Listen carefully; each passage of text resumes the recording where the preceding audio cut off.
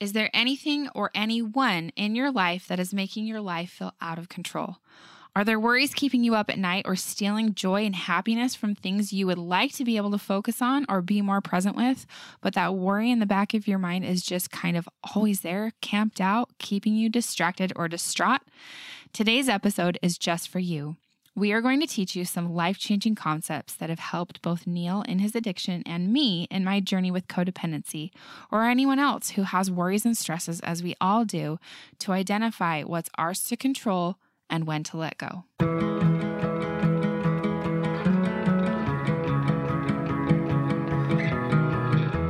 right. Hi, everyone. So happy you're here today. Hi, everyone. Here with Neil. And I want you to start out today by doing something for me. I want you to touch your nose. Are you asking me or are you asking I'm asking everyone, but I'm doing it. Neil's I'm actually doing it. doing it right now. And what you're touching is all you can control. And that is something that we heard in a meeting recently. Well, it wasn't that recently. It was a few months ago, but I thought it was super powerful. Our friend Xander shared about how he was counseling someone who was kind of obsessing and worrying and freaking out about a situation that was out of their control. And he said, I want you to touch your nose. And he said, that's all you can control.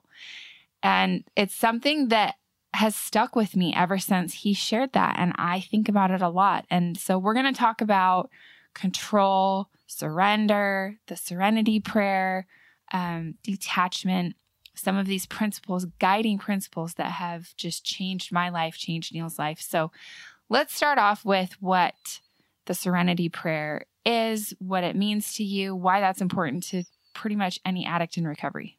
Yeah.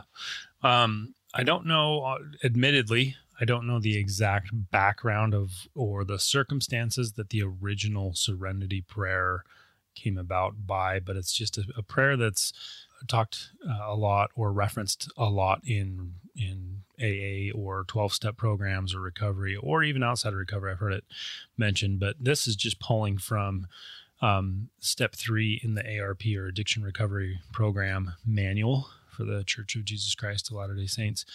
And basically it just kind of goes through it. It just says these words adopted from a prayer by Reinhold Niebuhr and known as the Serenity Prayer can help you as you decide to trust and obey God.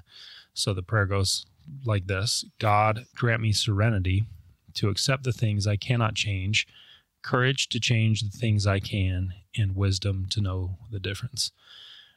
Which I love that, because so many of the challenges that I feel like I face in my life or people face in life in general, it has to do with external situations and external things, that much of it, when you really boil it down, it's like, man, I can't do anything about this. Can't control it. Nothing that I can control. A lot of times there is, but I love that about the serenity prayer is it's like, okay, give me enough peace to accept whatever it is I can't change. Let me look at it. I mean, COVID, great example. Mm-hmm. Like you can't, there's things we can do, but even in that, courage to change the things I can. It's looking at a situation and looking at, okay, what do I have control over? And let me take action and do that. But there is a point where it's like, man, that's all I can do. And then accepting the rest. And for me, that comes down to trusting God.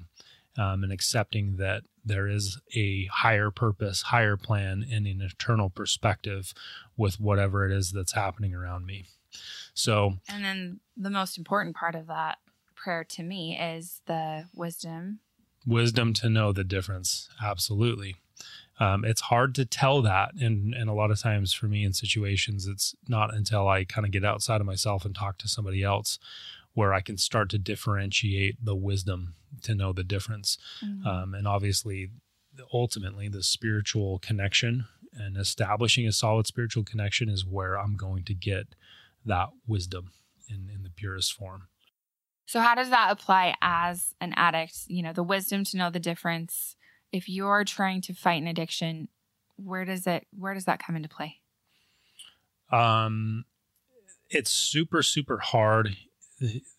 The self-deception in addiction is crazy. And it's really, so much of it is built on lies. Like in order to really engage, at least for me, and engage in an addiction, I have to basically deceive myself because I know what I'm doing, or I feel what I'm doing is wrong. I'm like, okay, I know that this, or if you're doing drugs or whatever, like this is harmful, or there has to be some justification to get you into that. And then that just builds and grows until you can compartmentalize and really develop. You have to do this through kind of self-deception. You can compartmentalize the addiction, so it's justifiable, and then the rest of your life to feel like you're a normal human being. Otherwise, it creates this crazy cognitive dissonance, which is a fancy term I learned in my communications studies as a student in college. But these two opposing ideas, your mind can't hold on to two opposing ideas, or it has to kind of go to one or the other. So it creates all these different lies in the addiction. So the wisdom to know the difference, or to see the self-deception, to see truth from error, to see when you're lying to yourself is totally key. And it takes a lot of times for me, like it took me getting outside of myself, because that's where I developed all of these lies, and this compartmentalization in the addiction was in my own head. So I can't always see it, or a lot of times I just don't even see it. So I have to get outside of myself and talk to. In the program, you have a sponsor. You can kind of get outside, and they can look at things objectively and just be like, look, man, you are lying to yourself, and then help you see it. But ultimately, as I was saying, it really is establishing that connection with God, and then through the Spirit can help you to differentiate and have the wisdom to know the difference between truth and error, right and wrong. I think it's really interesting that as an addict, it's so different from maybe the family member of an addict, because for me, the touch your nose concept comes into play when I think about trying to control a person I love who's making choices that I don't agree with, that I know are ultimately making them not happy. And it's very interesting to love someone who you know is trying to improve, but they just can't seem to get over whatever bad habit or addiction that they're trying to overcome, because you can sit back and see, oh, if you would just do this, or you think you see, if you would just do this, or if you would just make this different decision, then you'd be happy. Or maybe you think, I would do it that way. Or maybe you're even, these are some of the thought process that I would go through too, is if I would just do this, then Neil's outcome would be that. If I would just say this way, or our interactions, if I was better, if I was happier, if I wasn't so hard on him, or sometimes I would think if I was more mad, then he wouldn't feel like it wasn't a big deal if he started engaging in his addiction again. These were so many thoughts that I would bounce around with back when he was active in his addiction years and years ago. And the truth is, none of that was going to determine the outcome that I wanted, because it was all up to Neil. And so the concept of touch your nose is to remind yourself that you are only in charge of yourself. You aren't in charge of other people. You may influence them a little bit, but ultimately each person is in charge of him or herself. And one of the things that helped me to finally just really have a completely different perspective and start to understand how to do this touch your nose outlook on life so much better is the book Codependent No More. It's something that I live by. It's something that I refer to often for myself, or also as I'm counseling other women who I've worked with in the program, in the 12-step program, when they're trying to overcome codependency. And so this is something that she says in Melody Beattie in her book Codependent No More, and it really breaks down exactly what this touch your nose concept is about for someone who's worrying on behalf of another person. Worrying and obsessing keeps us so tangled in our heads we can't solve our problems. Whenever we become attached in these ways to someone or something, we become detached from ourselves. We lose touch with ourselves. We forfeit our ability to think, feel, act, and take care of ourselves. We lose control. And gosh, there were so many times where I felt like I was losing control of myself, my happiness, my peace, because I was so obsessed with trying to control Neil's addiction. Do you remember how that felt? Yeah. No, Yeah, I totally unfortunately do. for Neil.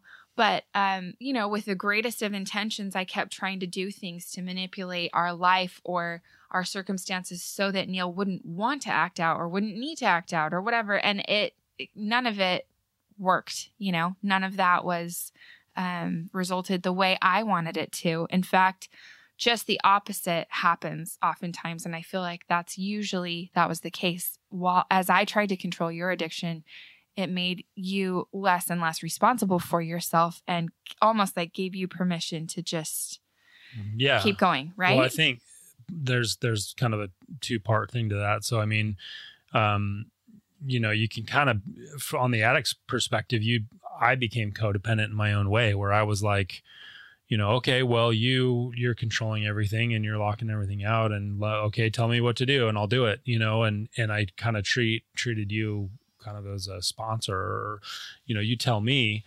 But then what the problem is it builds resentment and it builds a lot of frustration and resentment. And then that resentment will lead to more, well, at least for me, and lead to more acting out and acting out on the addiction. And it kind of becomes, just a really unhealthy situation where it kind of, you end up chasing your tail. You just feel like you're running in circles where it's just this constant cycle of trying to control the addiction for the spouse. And then the addict is like trying to, work through the resentments, but then that gives the addict, mental permission of like, fine, I'm just going to go act out. And then it's like more upset, more control, and you're just spinning in this cycle over and over and over again. And then I think really what totally broke it for me was the last relapse that I had when I was all out of good ideas. I'd been in meetings and 12-step programs and recovery programs for a few years and was like, okay, I'm just going to work this addiction recovery program through our church. And then really when you walked in, Corinne walked in and just said, hey, whatever you do or whatever you don't do in recovery, it's all you. I will be fine. I have a connection with God. Like I will be okay. Whatever happens or doesn't happen, it's up to you. And I knew that she meant it. It wasn't like a vengeful, spiteful thing like, oh, well, it's up to you. You get to decide. It wasn't like negative like that. It was like, hey, seriously, all you, whatever you want to do, you're your own agent. I'm not going to try and control anything anymore. And I felt it. And what it did is it put the burden back on me to be like, shoot, sink or swim. It's on me. And so that's when I really dove into the steps, got a sponsor, and really started working the program and trying to just get really, really honest with myself. And things started to change, I think, at that point. And for me, what that looked like was Neil's last relapse. Well, if we want to get real vulnerable, when he had his last relapse, I remember just feeling like I was falling apart inside. And I have described it before as feeling like a semi-truck hits you. Like you're walking across the street and a semi-truck going 90 miles an hour just runs you over.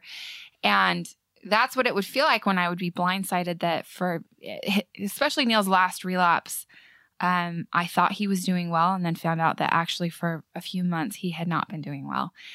And it was such a blindside to me.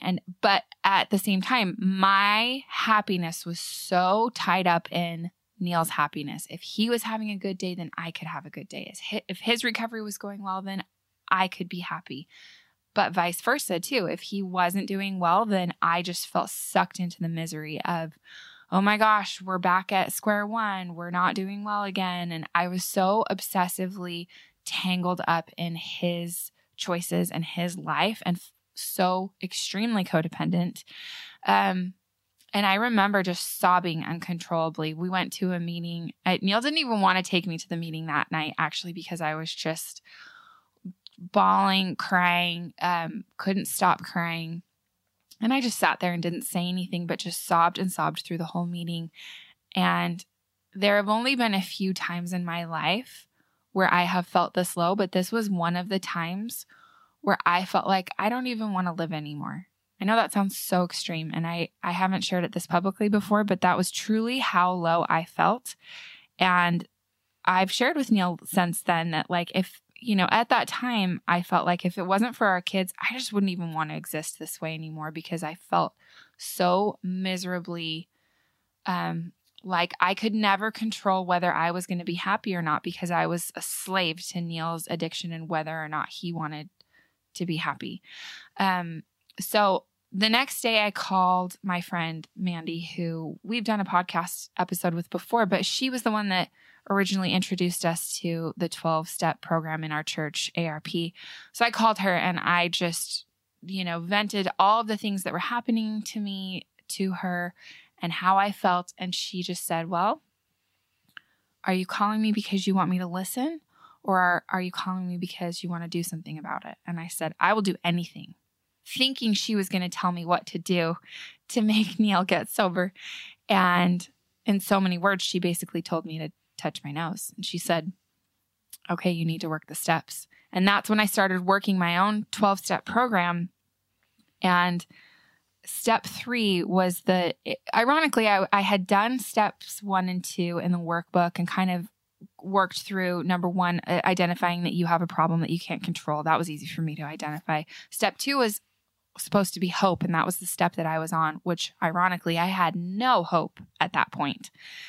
And Mandy wisely advised me, okay, you need to push through and get to step 3. And step 3 is where the magic's going to happen for you. And that's exactly what happened to me, because step 3 is all about surrender and surrendering anything outside of your control. And Neil's addiction was 100% out of my control. And when I read through that step, totally committed myself to God, that I was like, okay, Heavenly Father, I am handing this over to you. I am no longer in charge of Neil's addiction. I'm not in charge of his choices. I can't control them. I am not going to try to be in control of them anymore.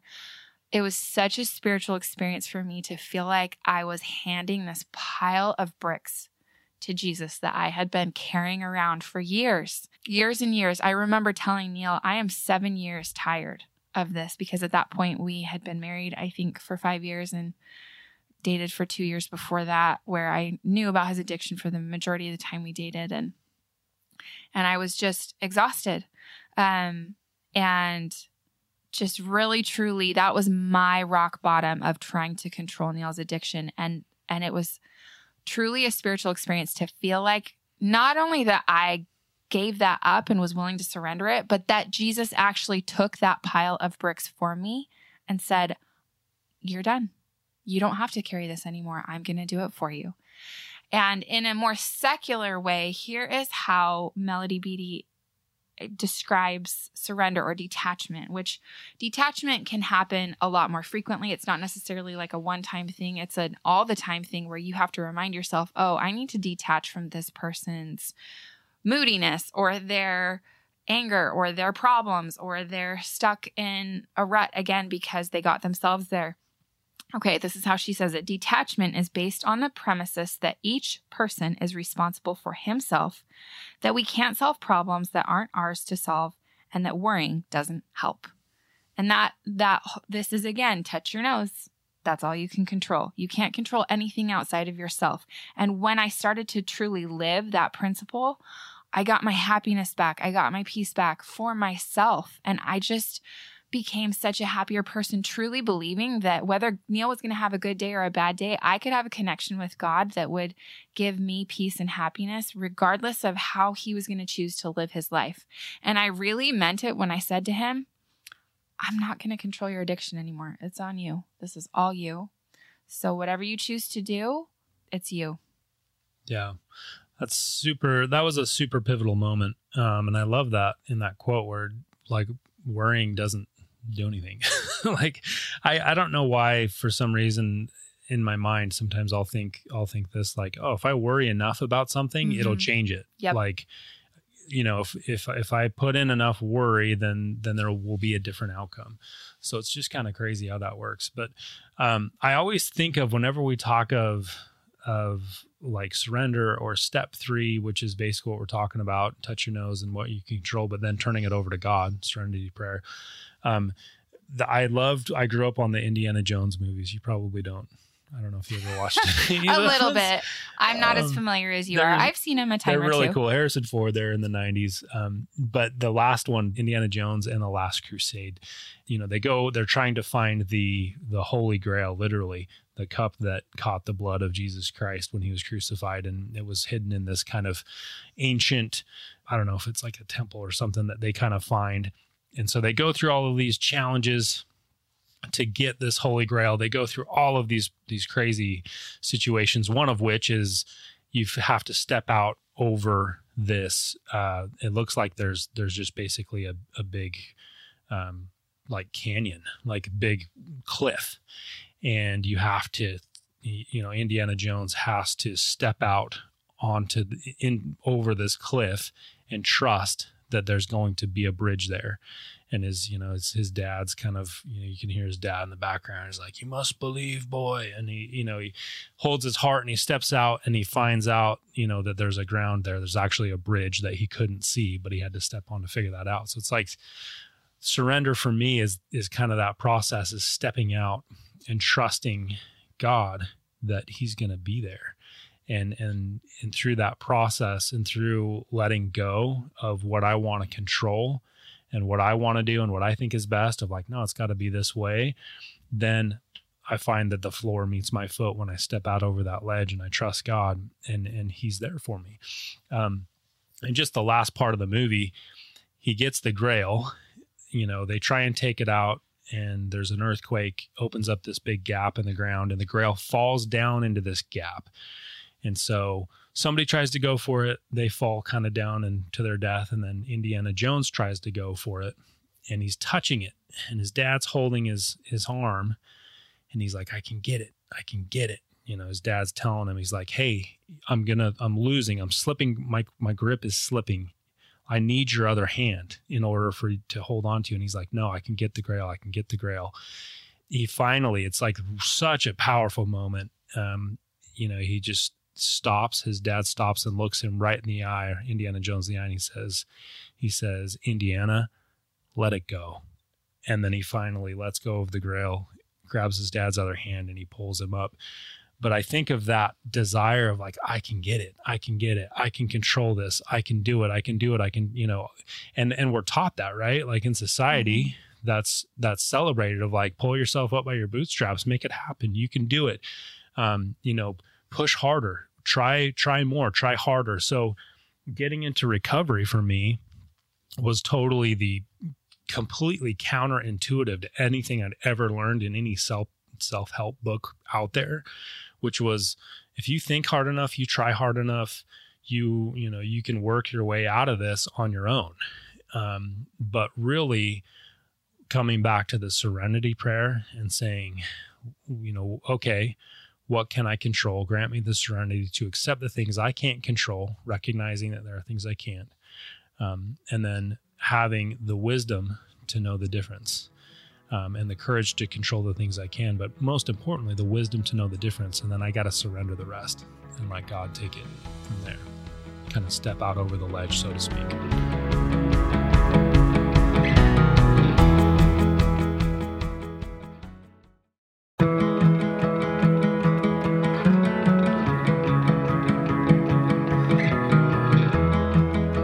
Question for you, because I think for someone who's an outsider, they may think, oh, so if you're the addict, then the loved one is obsessing and worrying about not being able to control you, which is true in an unhealthy relationship, which is so common. But what about you worrying and how does worry and obsession tap into you wanting to act out on your addiction? Well, there's this concept of like, I never wanted to. I always felt like pornography was wrong. I was taught that, and I never wanted to like really engage in that, but that was just a weakness that I developed. And so I knew the stakes. I knew what I was doing, and that was probably one of the most frustrating parts of the addiction, or is the most frustrating part of the addiction when you're active. Or have some idea what's at stake. It's like, I know my wife's going to get mad. I know that potentially she could leave me. I know that I could lose my family. I know that this could affect my church membership. It affects my connection with God. I feel disconnected when I do this. Like, I don't feel good about myself, like all of this stuff. Or for like a drug addict, it's like, I could die, or I could get a DUI. I could kill somebody, like whatever. All of these consequences are right in front of you. But it's this crazy experience of walking right into it and doing it anyway and watching yourself do it. And that's just the most insane, incomprehensible demoralization. It's a term that they use in recovery type of situation. And so knowing that and trying to get better, I would try and control the situation. I'm just like, okay, let me just white knuckle and try and just do this on my own. And I can do it. I can do it by myself. I don't need to reach out to somebody, or I don't need to call anybody. I don't need to, I don't need anybody's help. I can just do this. I can control it. And so that's where that control comes in. And then even when well-meaning people like a spouse or somebody steps in and is like, hey, maybe talk to the bishop, or, hey, maybe, it's like the defensive kicks in and it's like, no, why would I got it. Like, I'm doing it. Like, you don't believe I can do it? Like, what's your problem? And so it's letting go of all of that and just taking my hands off the wheel and saying, you know what? I don't got it. And that's okay. And that is a beautiful, beautiful feeling to finally admit I don't got it. And I am willing to do whatever I need to do to let God take the wheel here and do whatever needs to be done in order for me to be where I need to be. I love that. I think we want to really differentiate too that surrender or detachment or whatever you want to call it, touch your nose.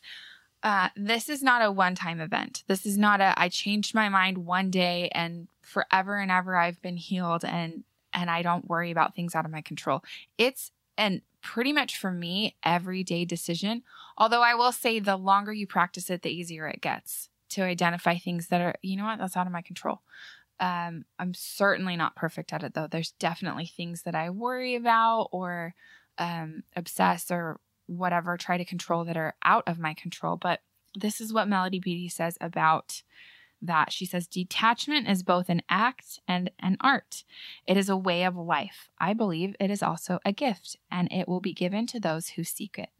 And I so resonate with that because it's just a way of life. Like once I identified with and read through and understood Codependent No More and that mentality of detachment, surrendering Neil and his addiction and all the things that I can't control to our Heavenly Father, it was just a better way to live. I was like, oh my gosh, there's a better way to live than the way I've been living pretty much my whole life of trying to control things that are out of my control. So I just really believe that is for everyone. But if you're wondering, okay, well, what in my life should I be surrendering or detaching from? Here's a good description from her. She says, when should we detach? When we can't stop thinking, talking about, or worrying about something or someone. When our emotions are churning and boiling. When we feel like we have to do something about someone because we can't stand it another minute. When we're hanging on by a thread and it feels like that single thread is frayed. And when we believe we can no longer live with the problem we've been trying to live with. It is time to detach. You will learn to recognize when detachment is advisable. A good rule of thumb is you need to detach most when it seems like the least likely or possible thing to do. Interesting. It's so true, but though. True. The pandemic that you brought up a minute ago is a great example. I feel like I was totally obsessing about that at first when the pandemic first hit. I was 7-8 months pregnant with Harry. I started obsessing about, well, what if Neil can't come to the hospital with me? What if I get COVID? What if he gets COVID? What if the baby gets COVID?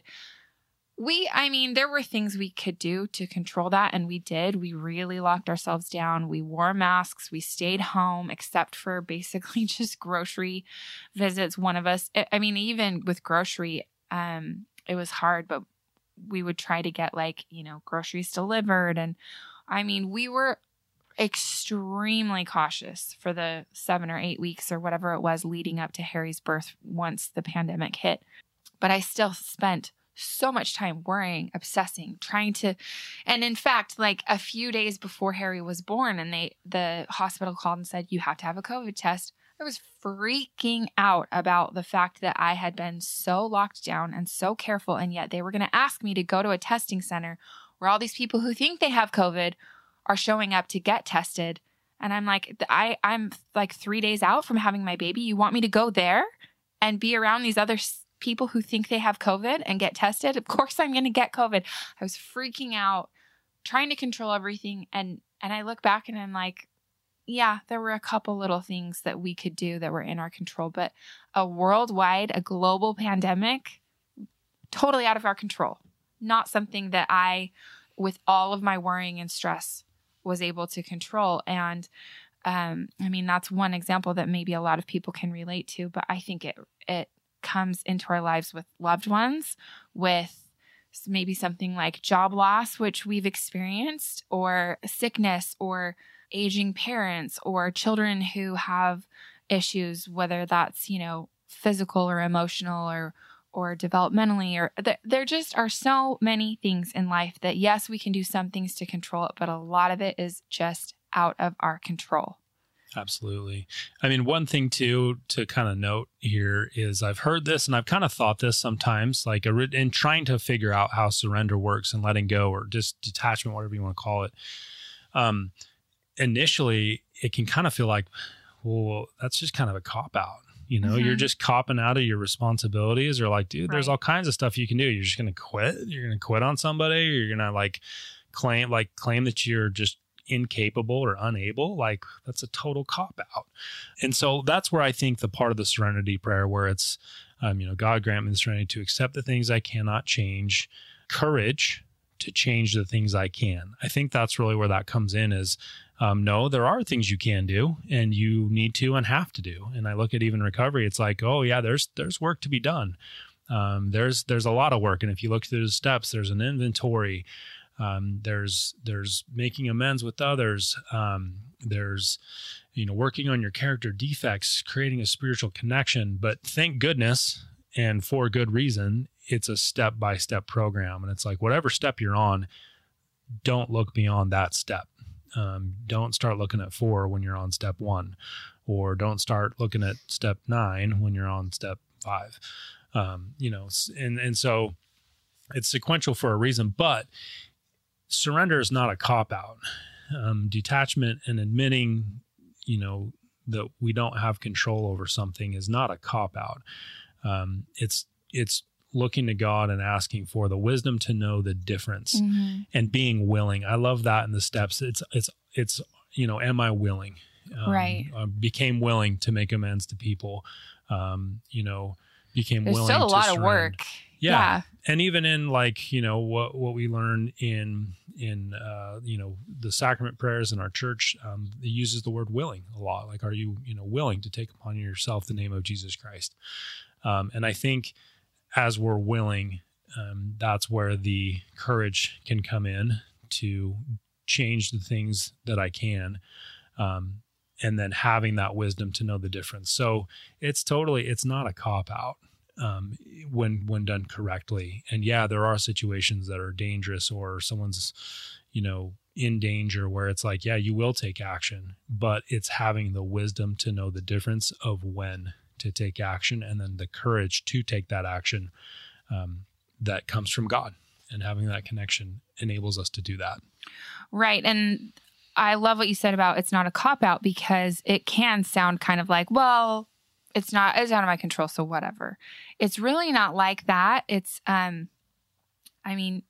there's a part in Codependent No More too, where she talks about detach, hopefully detach in love, or, detach in anger if you have to, but, no matter what, detach from a situation that you can't control. But it doesn't mean that you're done doing work. You just are doing the work on yourself instead of working on trying to control others or other situations. And here's another just gem from Codependent No More. When we attempt to control people and things that we have no business controlling, We are controlled. And that's how I felt in my dance with Neil about trying to control his addiction. I felt like his addiction was controlling me. And when I finally surrendered that and just said, here you go, Jesus, I am not going to carry around this burden of trying to control Neil's addiction anymore. It wasn't like it wasn't like I went on vacation and just didn't think about life anymore. In fact, I would say some of the hardest work began then, but it was the most rewarding work because it was finally things that I could control. It was me working on myself. And a lot of people don't want to hear that if they feel like someone else is wronging them. But that's where you're going to get so much more reward for the work that you're putting in, because it's on something you can control versus trying to work at something that you have absolutely no control over. Yeah. Absolutely. There's a lot of great, I'm just listening to what's being said in this, and what you're sharing, Corinne. Like, this is so much of this is what would be in a meeting. If you've ever been curious about what is that like? What do they talk about in those 12-step meetings? I mean, this is kind of it. And people sharing, and I'm just inspired by what you're saying, because this is what we would hear, and what I hear you say, and what I hear you share about in a meeting. And I think that gives strength and hope to a lot of people. And one part that I really like in our ARP manual, and it's in step 3 again, they kind of talk about the serenity prayer, but it says, you can accept with serenity the current reality of your condition when you trust in God's ability to help you. You can accept with serenity that although you cannot control the choices and actions of others, you can decide how you will act in each situation you face. You can decide with courage to trust your Father in heaven and act according to His will. You can turn your will and life over to His care. You can decide to do what He asks and to keep His commandments.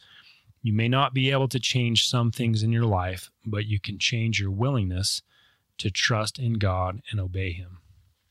And I love the way that that's written, and that kind of sums up that concept for me of surrender and trusting in God and having the faith that although there's things that I cannot control, God's in control, and I just need to relax and trust Him.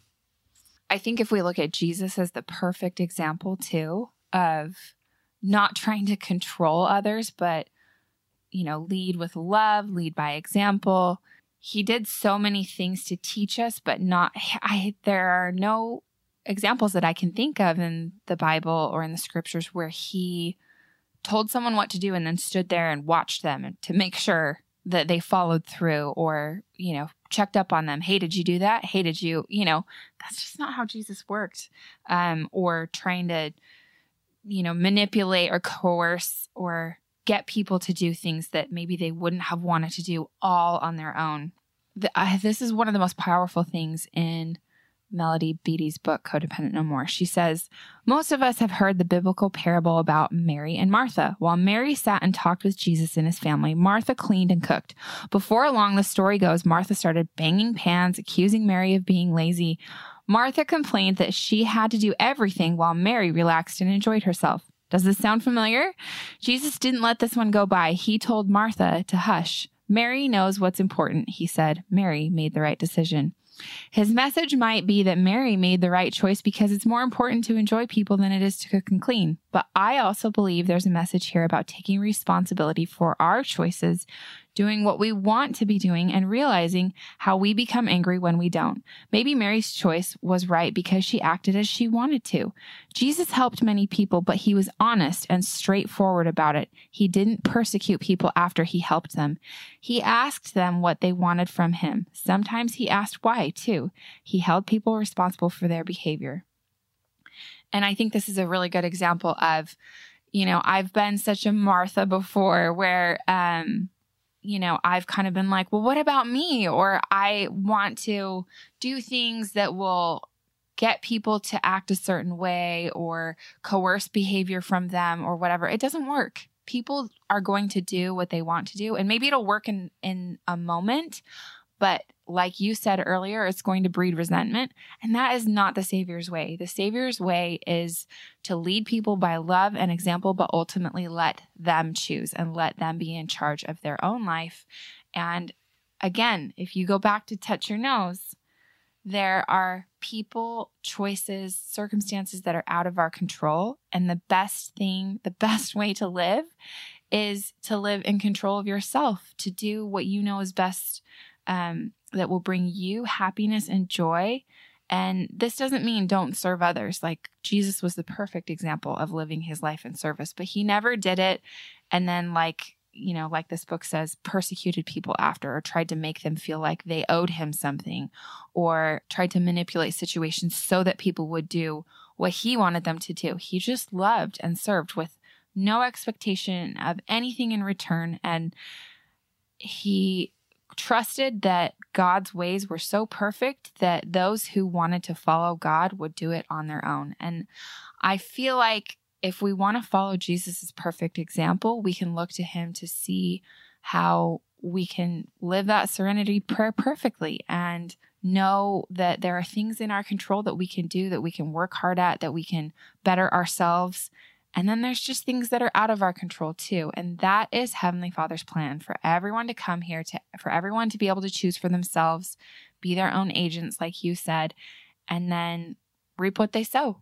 And it's just a better way to live than to feel like if you obsess more, if you try harder, if you say the right things, if you do the right things, that it will get other people or other situations to change, because that's just not how it works. Yeah, absolutely. If there's one takeaway from this podcast that you would want everybody to have, Corinne, what would that one thing be? I wish that I had figured out sooner, but maybe not, because I learned so much from it, from that deep codependency that I lived in for so many years until I hit rock bottom. Maybe I needed to hit that rock bottom so that I could really feel that depth of despair of, I don't want to live this way anymore. And even like, I don't want to live anymore. I just felt so dramatically, deeply entangled in unhappiness that was out of my control. I felt like I couldn't, I was a slave to your choices. That's really how I felt until luckily someone else who had the experience that I needed to have a little guidance was able to help me to see there's actually a way better way to live life. And when I did that, when I truly surrendered to God all of the things that were out of my control, and then started asking him to help me work on the things that were in my control, I gained back so much peace and happiness for myself. I accepted that it was only up to me to get myself to heaven, and it wasn't my job to get you there.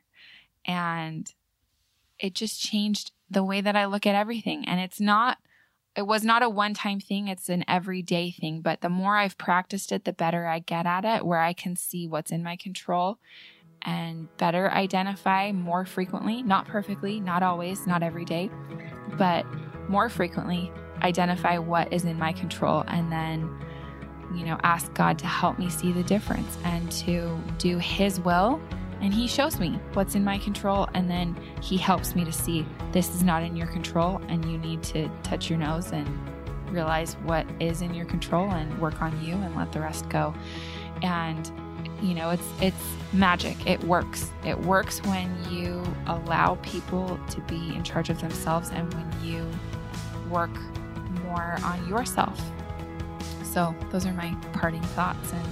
And I hope that if you have a situation that feels out of your control and that feels like it's controlling you, that if it's not something that's yours to control, that you will have the courage to touch your nose and remember what is in your control and let go of what is not. Absolutely. Well, thanks for joining us, everybody. We will see you in the next episode. Yeah, see you next week. Thanks so much for listening to Mint Arrow Messages. Make sure you follow us on Instagram at Mint Arrow. Subscribe to our Apple Podcasts and rate and review us if you like us. And to get show notes, go to mintarrow.com/podcast. And you can even sign up to get show notes emailed right to your inbox, and we'll email you every time there's a new episode.